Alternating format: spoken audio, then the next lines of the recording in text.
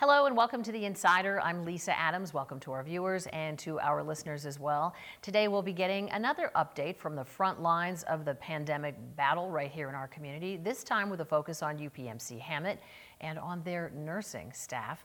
My guest is Jim Donnelly, who is Chief Nursing Officer at UPMC Hamot, also Vice President of Patient Services. Thanks for joining us here today. Thank you, Lisa.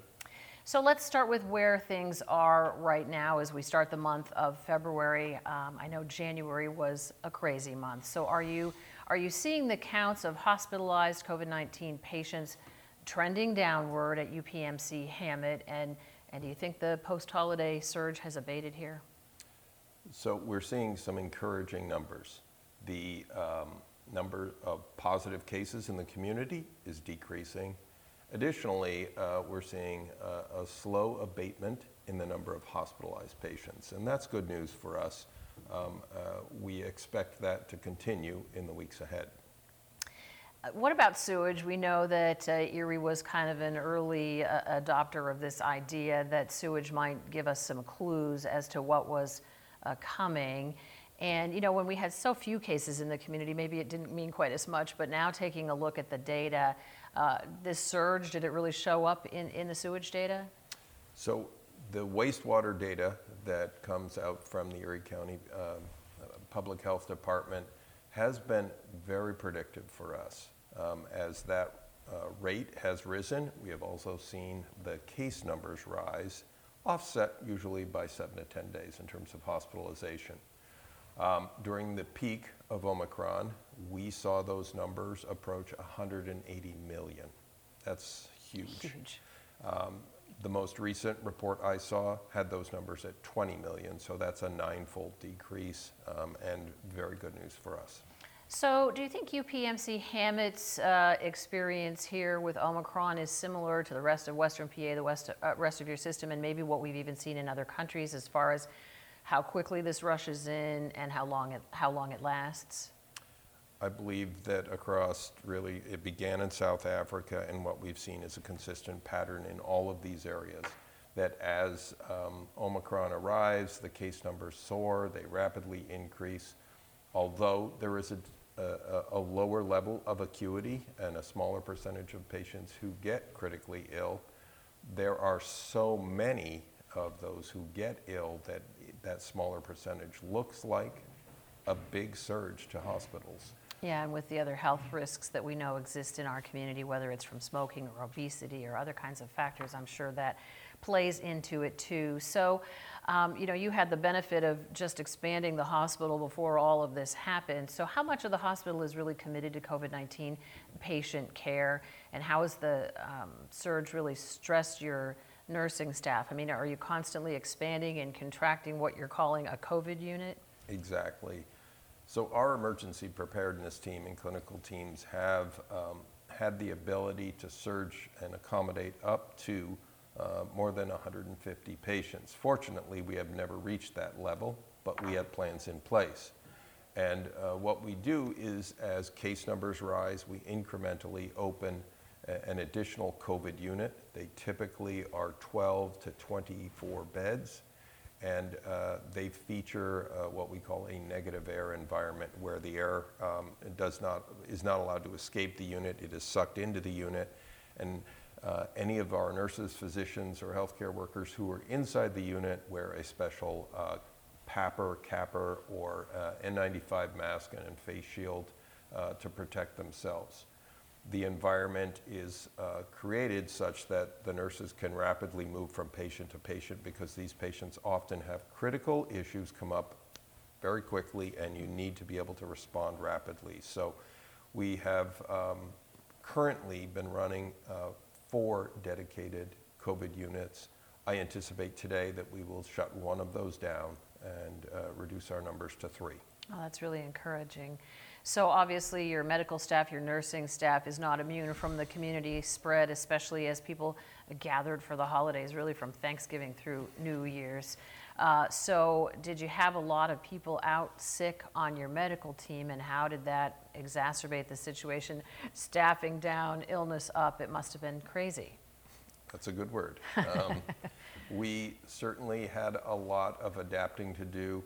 I can't say enough about how much I appreciate our physicians, our nurses, our patient care technicians who responded, who supported each other. If a colleague fell ill and couldn't come to work, others picked up. We provided special incentives to our staff when they picked up and went beyond their work commitment. But we could not have gotten through this without the dedication of these men and women who have really made a difference in our patients' lives and our organization. I know it's hard to tell this in short form, but I mean, what do you really do for patients when they come to the door? Has that changed? Do you have more tools? You know, we hear about the therapeutics, but we also understand that just good old steroids and oxygen are some of the key things. But are you doing anything differently to care for patients when they come to the door? I would say that we've refined our use of a limited set of tools. Most of what we do for people is support them with oxygen therapy. We will treat them basically with positioning. So there's something called proning. If I lay on my stomach, my oxygen levels will actually be higher if I'm ill with COVID. And so patients who are not yet intubated but on high flow oxygen are encouraged to self-prone and stay on their bellies for a couple of hours at a time and then come off and lay on their back for a period of time. That doesn't sound like a very dramatic change, but as I said, we have a limited set of tools. Monoclonal antibodies can be effective early in the course of the illness. Remdesivir is an option. But truthfully, once somebody is admitted to the hospital and has developed a serious illness, we're looking at steroids, oxygen, and proning. Yeah, and if you do move to the really needing to be put on a ventilator or the very heavy amounts of oxygen, that still does not bode well, right? That is associated with a very high level of mortality. A patient requiring intubation and a ventilator is most likely not going to survive. Even with all we know and all we've learned in these past 2 years, it is still not a good outcome. I think that's good for people to hear, especially when they think, well, I won't get so sick. So all the precautions we've been taking still important. Obviously, your background is in nursing. We're going to talk about the evolution of protecting the nursing staff. You mentioned the PAPRs, but how that's evolved since the pandemic began. When we come back, stay with us.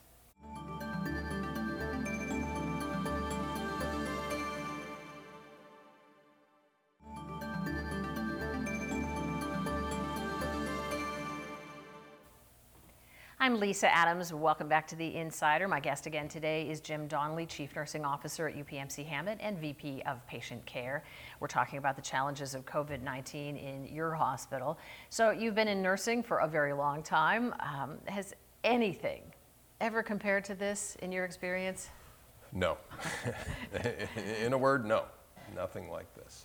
So at first, the nursing staff must have been really fearful every single day. I mean, even though once they get to work, I'm sure their mind is on their work and helping people. But we all were fearing for them, every day, being afraid of catching it themselves. So are the precautions to protect the nurses on duty the same as they were at the beginning, or what have you learned there? Because we were afraid to touch anything. We wiped every desk here, all the time, but we don't do that anymore. Yeah, as the disease emerged, we really had no idea and a very limited understanding of how spread occurred. We knew it was contagious, but we didn't fully understand how contagious it was. Today, we know it's a respiratory illness. We know that respiratory protections will prevent the spread of the illness, and we've leveraged that technology and knowledge to keep our staff safe. But at the beginning, high anxiety, great concern among everyone, and we had to learn very quickly and put that knowledge into practice. So do the nurses spend any less time covering every part of themselves in and out of the unit? Is it more focused on protecting their breathing? Correct. So as we began, nurses would wear special clothing when they worked in the unit and cared for a patient. They'd wear a gown. Obviously, we still wear gowns when we are in close proximity and providing care. But now, as I go in and out of a unit, and I've worked in the unit, on rare occasions, I'm wearing my regular scrubs because we know that this is a respiratory illness. That has changed, and that has allowed us, I think, to be more focused on protecting our staff and our patients. So you talked a little bit about the nursing shortage based on community spread and illness and how the staff, helped back each other up here. But is it a little easier for our hospital systems here in Western PA because you do have the resources of the whole system to kind of fill in the gaps when, maybe send the troops to where they're needed? Yes and no. The reality is that nursing on a worldwide basis is suffering a shortage of manpower.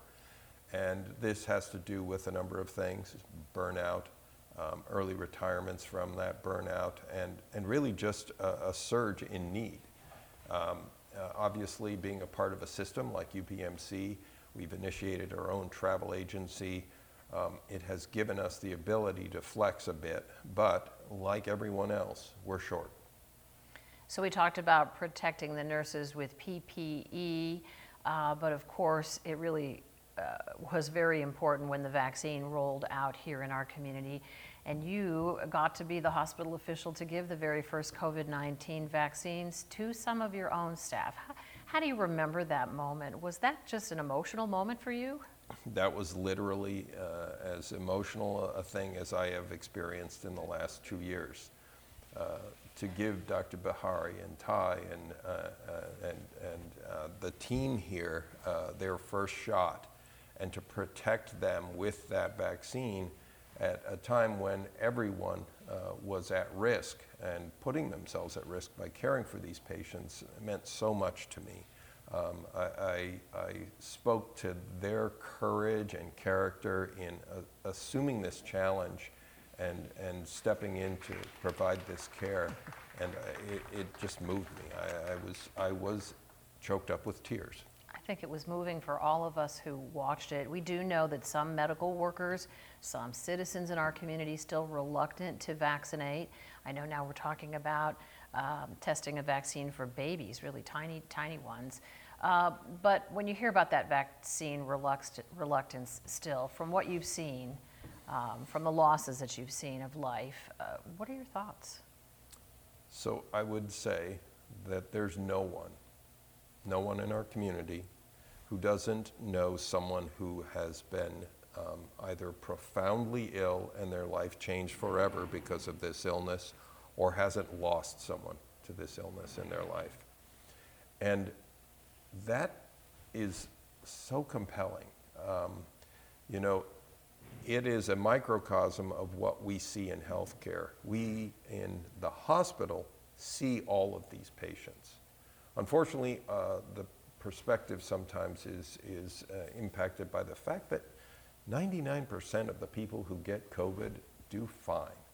It's that 1%, and what happens to that 1% that is so tragic and so traumatic for the healthcare worker. Yeah. Well, I know UPMC Hamot has a special status as a nurse magnet hospital, and we'll be talking about what that means when we come back. Stay with us.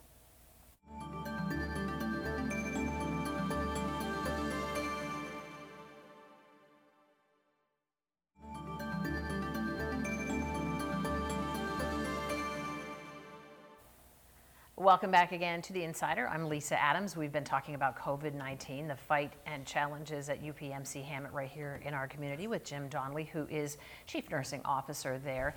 So you informed me, something I did not know, that UPMC Hamot is a nurse magnet hospital. So how did you get that status, and what does that mean? So magnet designation came about when nursing researchers noticed that there were hospitals that had almost magnetic qualities. Their ability to recruit and retain staff outperformed other hospitals in the country. They studied those hospitals, and they developed 80 standards that a hospital had to meet to achieve magnet status. In 2016, Hamot achieved that status for the first time, and most recently in 2021, we received our second designation. That's pretty exciting when you got that in the middle of a pandemic. So how are the voices of nurses heard at your hospital? Is that different than it was historically? And having a nurse at the top of the hospital, and David Gibbons, yourself, other top officers, do you take what the nurses have to say a little more seriously? Absolutely. Nurses are there taking care of our patients 24/7. We're incredibly dependent on our physicians, but it's the nurse who's there 24 hours a day. And so to give a nurse the voice to say, this is what we need, this is the best way to deliver care, this is the support that we need, is critically important to the success of an organization, especially one that's going through the type of challenges that we are right now at Hamot. So an example of how a nurse's voice was heard is our COVID units. Creating these units where we had negative air environments, where we allowed nurses to rapidly move from bedside to bedside and not be encumbered by having to doff and don PPE is an example where nurses had a voice. Our new critical care tower was designed with virtual reality software, mock-up build-ups, and nurses' input into what those rooms looked like and how the work flowed. Yeah, I've had a chance to tour it. It's really incredible, spacious, really a lot of room for the nurses to do the things they need to do. So we talked briefly in the last section about vaccine resistance, and I know this EvuShield is another one of the tools. Explain what that's for and how you're using that. I know you talked about the other therapeutics too, but they're kind of all in short supply right now. Absolutely. As the case numbers have soared, obviously the demand for those drugs and agents has equally soared, and as a result are in short supply. And so very special groups are allocated those drugs based upon the greatest benefit from receiving them. EvuShield is the newest tool in our toolbox, and that represents a sort of monoclonal antibody on steroids. It is basically two antibodies combined, and where we would use that is, let's say we had a patient who had lymphoma, had received their vaccine and been boosted, but still, because of their cancer and chemo, were unable to manifest a strong immune response to protect themselves from COVID. They would benefit from EvuShield, and they would therefore be less likely to contract COVID-19. How hard is it when things are in short supply? And I mean, we certainly saw this in the early days of the pandemic, when you really have to make choices about which patients get which kind of treatment. Incredibly difficult, but that is also why we have strict criteria. By allocating based upon criteria, need, and benefit, we do the best job we can with the limited resources that we have. If this isn't something that you're qualified to talk about, we hear rumors all the time that people's deaths are being chalked up to being a COVID death when it was really something else, or that hospitals are playing games with the stats or the numbers here because it benefits them financially. Can you comment on that? Well, I can comment on a few things. One, there's no benefit to changing how somebody's death is reported. There's no financial benefit to that. Having worked, I'm an ICU nurse by background. I've worked in our ICU, our COVID ICU, as recently as December, and I can tell you that those people have COVID-19 and that they pass away from that illness. The impact that it has on those people who get seriously ill in their lungs is unrecoverable very often, and it's incredibly tragic. Sometimes people believe what they want to believe. Yeah, and I'm sure for the people who work in that unit, such as yourself, it must be exhausting every day when you want to help somebody and you feel like you just can't. I wouldn't lump me into that. I'm a rare visitor to that unit, but the men and women who have worked in our medical ICU, our 5 South and 3 South units, have demonstrated incredible courage and resilience to continue through this fight for over 2 years now. It's remarkable to think what they've been through, and it breaks my heart. Well, we have much more to talk about when we come back. Unfortunately, not a lot of time to talk about it, but we know UPMC's Jameson School of Nursing has gotten underway. We'll talk about whether you should consider a career in nursing to help out when we come back.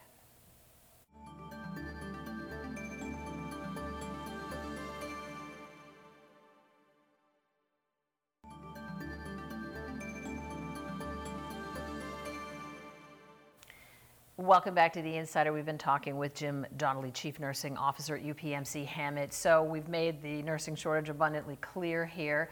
But the Jameson School of Nursing has started. Hamot historically had a school of nursing. How is this different, and how important is it to have this in our community, especially at this time?